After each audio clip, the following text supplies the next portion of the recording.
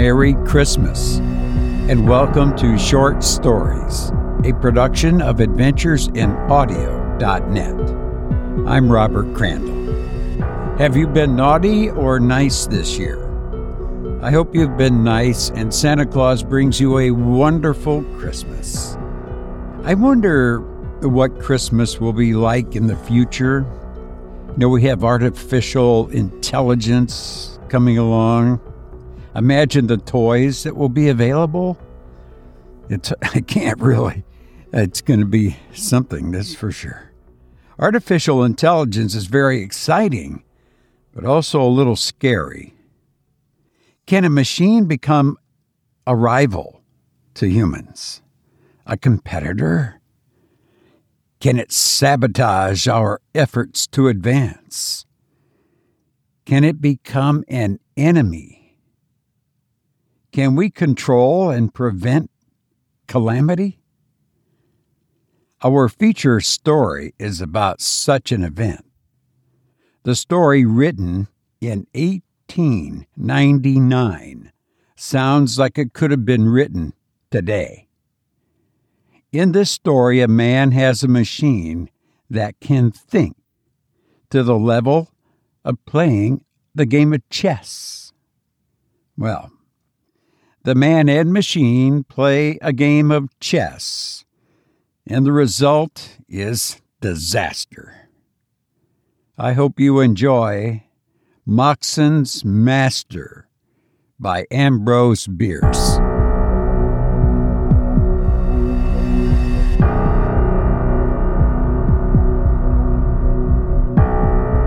Are you serious? Do you really believe that a machine thinks? I got no immediate reply. Moxon was apparently intent upon the coals in the grate, touching them deftly here and there with a fire poker till they signified a sense of his attention by a brighter glow. For several weeks, I had been observing in him a growing habit of delay in answering even the most trivial of commonplace questions. His air, however, was that of preoccupation rather than deliberation. One might have said that he had something on his mind. Presently he said, "What is a machine? The word has been variously defined. Here is one definition from a popular dictionary. Any instrument or organization by which power is applied and made effective, or desired effect produced. Well, then, is not a man a machine? And you will admit that he thinks, or thinks he thinks." If you do not wish to answer my questions, said rather testily, why not say so? All that you say is mere evasion. You know well enough, when I say machine, I do not mean a man, but something that man has made and controls, when it does not control him, he said, rising abruptly and looking out of a window, whence nothing was visible in the blackness of a stormy night. A moment later he turned about and with a smile said, "I beg your pardon, I had no thought of evasion. I considered the dictionary man's unconscious testimony suggestive and worth something in the discussion. I can give your question a direct answer easily enough. I do believe that a machine thinks about the work that it is doing." That was direct enough, certainly. It was not altogether pleasing, for it tended to confirm a sad suspicion that Moxon's devotion to study and work in his machine shop had not been good for him. I knew for one thing that he suffered from insomnia, and that is no light affliction. Had it affected his mind? His reply to my question seemed to me then evidence that it had. Perhaps I should think differently about it now. I was younger then, and among the blessings that are not denied to youth is ignorance. Incited by that great stimulant to controversy, I said, "And what, pray, does it think with, in the absence of a brain?" The reply, coming with less than his customary delay, took his favorite form of counter-interrogation. With what does a plant think, in the absence of a brain? Plants also belong to the philosopher class. I should be pleased to know some of their conclusions. You may omit the premises. Perhaps, he replied, apparently unaffected by my foolish irony. You may be able to infer their convictions from their acts. I will spare you the familiar examples of sensitive mimosa, the several insectivorous flowers, and those whose stamens bend down and shake their pollen upon the entering bee in order that he may fertilize their distant mates. But observe this. In an open spot in my garden, I planted a climbing vine. When it was barely above the surface, I set a stake in the soil a yard away. The vine at once made for it. But as it was about to reach it after several days, I removed it a few feet. The vine at once altered its course, making an acute angle, and again made for the stake. This maneuver was repeated several times, but finally, as if discouraged, the vine abandoned the pursuit and, ignoring further attempts to divert it, traveled to a small tree farther away, which it climbed. Roots of the eucalyptus will prolong themselves incredibly in search of moisture. A well-known horticulturalist relates that one entered an old drain pipe and followed it until it came to a break, where a section of pipe had been removed to make way for a stone wall that had been built across its course. The root left the drain and followed the wall until it found an opening where a stone had fallen out. It crept through, and following the other side of the wall to the drain, entered the unexplored part and resumed its journey. And all this? Can you miss the significance of it? It shows the consciousness of plants. It proves they think. Even if it did, what then? We were speaking not of plants, but of machines. They may be composed partly of wood that has no longer vitality, or wholly of metal. Is thought an attribute also of the mineral kingdom? How else do you explain the phenomena, for example, of crystallization? I do not explain them, because you cannot without affirming what you wish to deny, namely, intelligent cooperation among the constituent elements of the crystals. When soldiers form lines or hollow squares, you call it reason. When wild geese in flight take the form of a letter V, you say instinct. When the homogeneous atoms of a mineral, moving freely in solution, arrange themselves into shapes mathematically perfect, or particles of frozen moisture into the symmetrical and beautiful forms of snowflakes, you have nothing to say. You have not even invented a name to conceal your heroic unreason. Moxon was speaking with unusual animation and earnestness. As he paused, I heard in an adjoining room known to me as his machine shop, which no one but himself was permitted to enter, a singular thumping sound, as of someone pounding upon a table with an open hand. Moxon heard it at the same moment and, visibly agitated, rose and hurriedly passed into the room whence it came.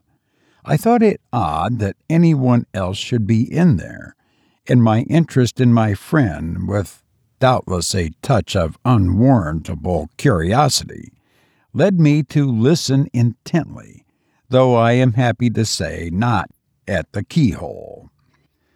There were confused sounds, as of a struggle or scuffle. The floor shook. I distinctly heard hard breathing and a hoarse whisper which said, "Damn you!" Then all was silent, and presently Moxon reappeared and said, with a rather sorry smile, "Pardon me for leaving you so abruptly. I have a machine in there that lost its temper and cut up rough. Fixing my eyes steadily upon his left cheek, which was traversed by 4 parallel excoriations showing blood, I said, "How would it do to trim its nails?"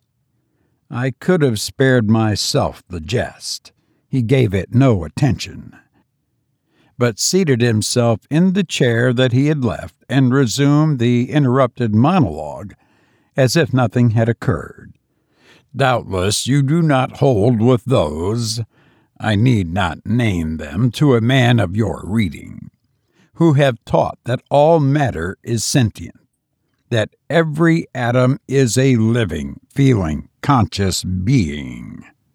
I do. There is no such thing as dead, inert matter.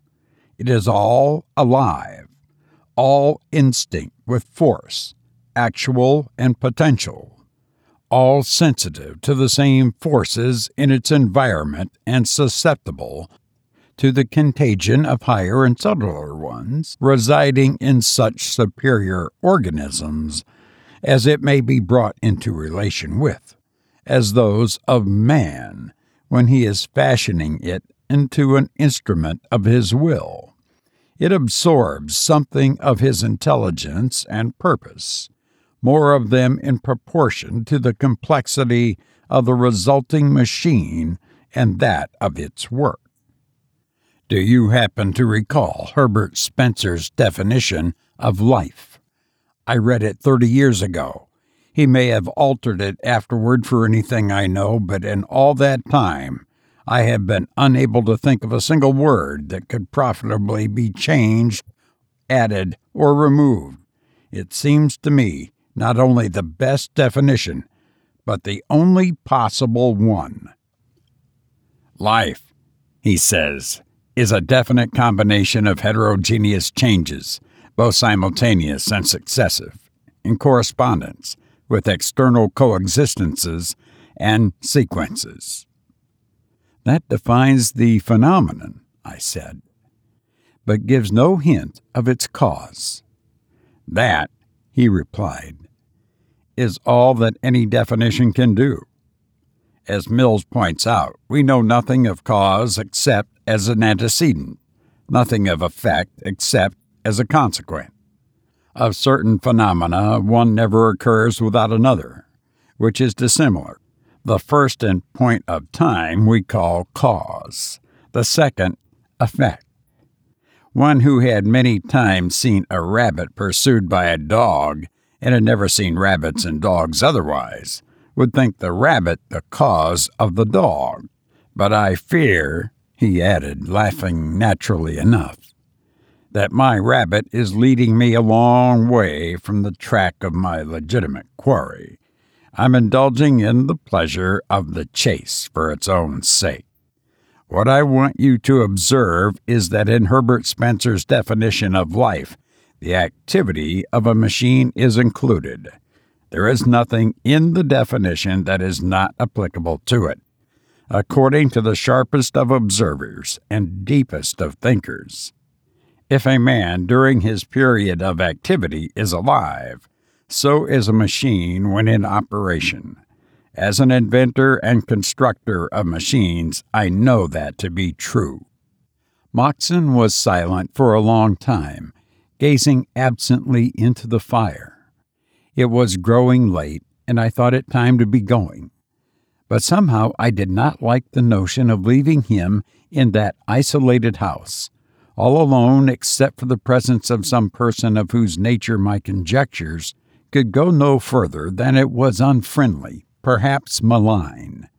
Leaning toward him and looking earnestly into his eyes while making a motion with my hand through the door of his workshop, I said, "Moxon, whom have you in there?" Somewhat to my surprise, he laughed lightly and answered without hesitation, "Nobody.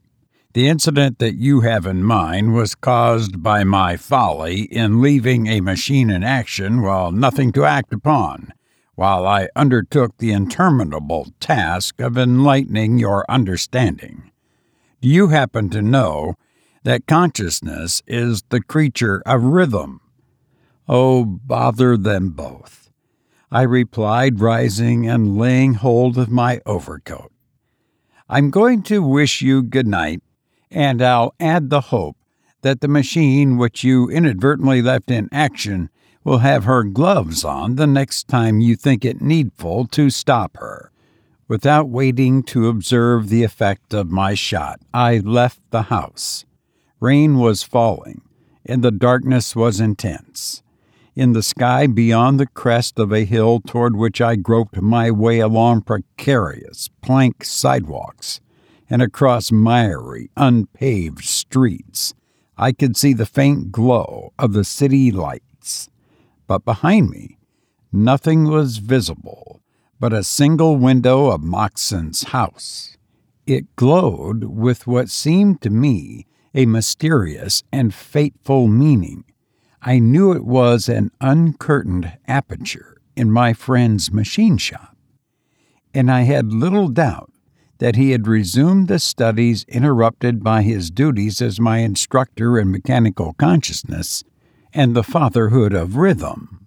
Odd, and in some degree humorous, as his convictions seemed to me at that time, I could not wholly divest myself of the feeling that they had some tragic relation to his life and character, perhaps to his destiny, although I no longer entertained the notion that they were vagaries of a disordered mind.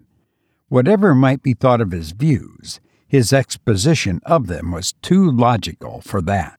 Over and over, his last words came back to me. Consciousness is the creature of rhythm. Bald and terse as the statement was, I now found it infinitely alluring. At each recurrence, it broadened in meaning and deepened in suggestion. Why, here, I thought, is something upon which to found a philosophy. If consciousness is the product of rhythm, all things are conscious, for all have motion, and all motion is rhythmic. I wondered if Moxon knew the significance and breadth of his thought, the scope of this momentous generalization, or had he arrived at his philosophic faith by the tortuous and uncertain road of observation. The faith was then new to me, and all Moxon's expounding had failed to make me a convert. But now it seemed as if a great light shone about me, like that which fell upon Saul of Tarsus. And out there in the storm and darkness and solitude, I experienced what Lewis called the endless variety and excitement of philosophic thought. I exulted in a new sense of knowledge, a new pride of reason. My feet seemed hardly to touch the earth. It was as if I were uplifted and borne through the air by invisible wings. Yielding to an impulse to seek further light from him whom I now recognized as my master and guide, I had unconsciously turned about, and almost before I was aware of having done so, found myself again at Moxon's door. I was drenched with rain, but felt no discomfort. Unable in my excitement to find the doorbell, I instinctively tried the knob. It turned, and entering, I mounted the stairs to the room that I had so recently left. All was dark and silent.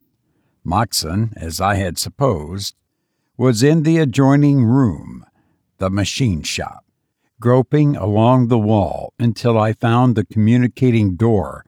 I knocked loudly several times, but got no response, which I attributed to the uproar outside, for the wind was blowing a gale and dashing the rain against the thin walls in sheets. The drumming upon the shingle roof spanning the unceiled room was loud and incessant. I had never been invited into the machine shop, had indeed been denied admittance, as had all others, with one exception, a skilled metal worker, of whom no one knew anything except that his name was Haley, and his habit silence. but in my spiritual exaltation, discretion, and civility alike forgotten, I opened the door. What I saw took all philosophical speculation out of me in short order. Moxon sat facing me at the farther side of a small table upon which a single candle made all the light that was in the room. Opposite him, his back toward me, sat another person. On the table between the two was a chessboard. The men were playing chess. I knew little of chess, but as only a few pieces were on the board, it was obvious that the game was near its close. Moxon was intensely interested, not so much, it seemed to me, in the game as in his antagonist, upon whom he had fixed so intent a look that, standing though I did directly in the line of his vision, I was altogether unobserved. His face was ghastly white, and his eyes glittered like diamonds. Of his antagonist, I had only a back view, but that was sufficient. I should not have cared to see his face. He was apparently not more than 5 feet in height, with proportions suggesting those of a gorilla. A tremendous breadth of shoulders, thick, short neck and broad, squat head, which had a tangled growth of black hair and was topped with a crimson fez. A tunic of the same color, belted tightly to the waist, reached the seat, apparently a box upon which he sat. His legs and feet were not seen. His left forearm appeared to rest in his lap. He moved his pieces with his right hand, which seemed disproportionately long. I had shrunk back, and now stood a little to one side of the doorway, and in shadow. If Moxon had looked farther than the face of his opponent, he could observe nothing now, except that the door was open. Something forbade me either to enter or retire. A feeling, I know not how it came, that I was in the presence of an imminent tragedy, and might serve my friend by remaining. With a scarcely conscious rebellion against the indelicacy of the act, I remained. The play was rapid. Moxon hardly glanced at the board before making his moves, and to my unskilled eye seemed to move the pieces most convenient to his hand, his motions in doing so being quick, nervous, and lacking in precision.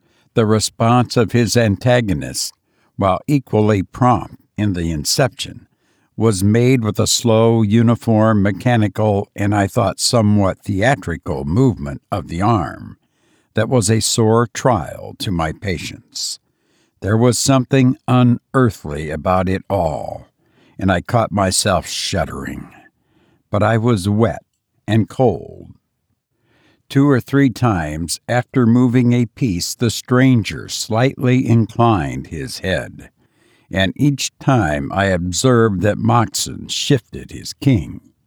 All at once, the thought came to me that the man was dumb, and then that he was a machine, an automation chess player. Then I remembered that Moxon had once spoken to me about having invented such a piece of mechanism, though I did not understand that it had actually been constructed. Was all his talk about the consciousness and intelligence of machines merely a prelude to eventual exhibition of this device, only a trick to intensify the effect of its mechanical action upon me in my ignorance of its secret? A fine end, this of all my intellectual transports, my endless variety and excitement of philosophic thought. I was about to retire in disgust when something occurred to hold my curiosity. I observed a shrug of the thing's great shoulders, as if it were irritated, and so natural was this, so entirely human, that in my new view of the matter it startled me. Nor was that all, For a moment later, it struck the table sharply with its clenched hand. At that gesture, Moxon seemed even more startled than I. He pushed his chair a little backward, as in alarm. Presently, Moxon, whose play it was, raised his hand high above the board, pounced upon one of his pieces like a sparrow hawk, and with the exclamation, "Checkmate," rose quickly to his feet and stepped behind his chair. The automation sat motionless. The wind had now gone down, but I heard at lessening intervals and progressively louder the rumble and roll of thunder. In the pauses between, I now became conscious of a low humming or buzzing, which, like thunder, grew momentarily louder and more distinct. It seemed to come from the body of the automation, and was unmistakably a whirring of wheels. It gave me the impression of a disordered mechanism which had escaped the repressive and regulating action of some controlling part, an effect such as might be expected if a pawl should be jolted from the teeth of a ratchet wheel. But before I had time for much conjecture as to its nature, my attention was taken by the strange motions of the automation itself. A slight but continuous convulsion appeared to have possession of it. In body and head, it shook like a man with palsy or an ague chill, and the motion augmented every moment until the entire figure was in violent agitation. Suddenly it sprang to its feet, and with a movement almost too quick for the eye to follow, shot forward across the table and chair, with both arms thrust forth to their full length, the posture and lunge of a diver. Moxon tried to throw himself backward out of reach, but he was too late. I saw the horrible thing's hands close upon his throat, his own clutch its wrist. Then the table was overturned, and the candle thrown to the floor and extinguished, and all was black dark. But the noise of the struggle was dreadfully distinct, and the most terrible of all were the raucous, squawking sounds made by the strangled man's efforts to breathe. Guided by the infernal hubbub, I sprang to the rescue of my friend, but had hardly taken a stride in the darkness when the whole room blazed with a blinding white light that burned into my brain and heart and memory a vivid picture of the combatants on the floor. Moxon underneath, his throat still in the clutch of those iron hands, his head forced backward, his eyes protruding, his mouth wide open, and his tongue thrust out. And, horrible contrast, upon the painted face of his assassin, an expression of tranquil and profound thought, as in the solution of a problem in chess.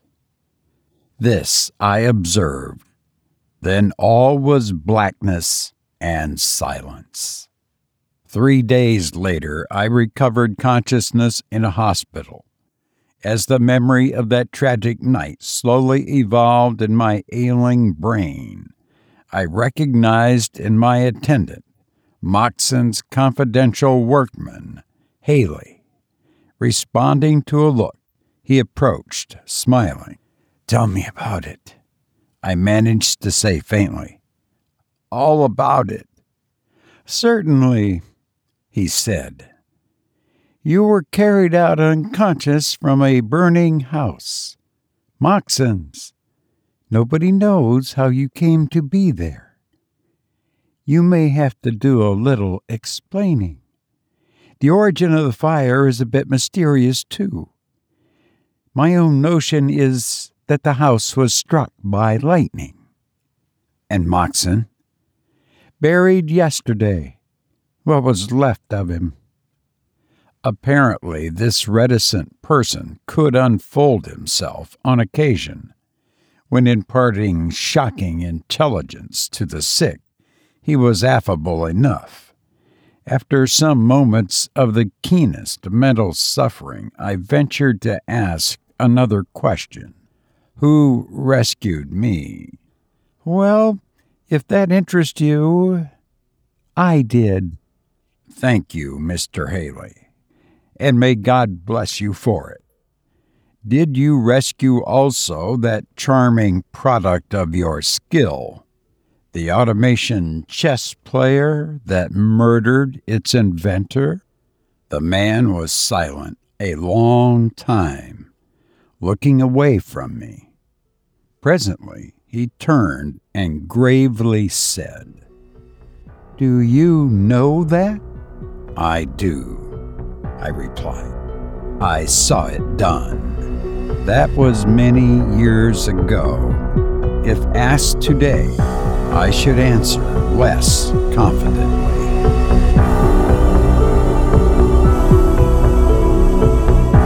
You've been listening to Moxon's Master by Ambrose Bierce. If you play chess with the machine, just let the machine win. And I hope you win at every endeavor you pursue. Merry Christmas and Happy New Year. Please take care. Thank you.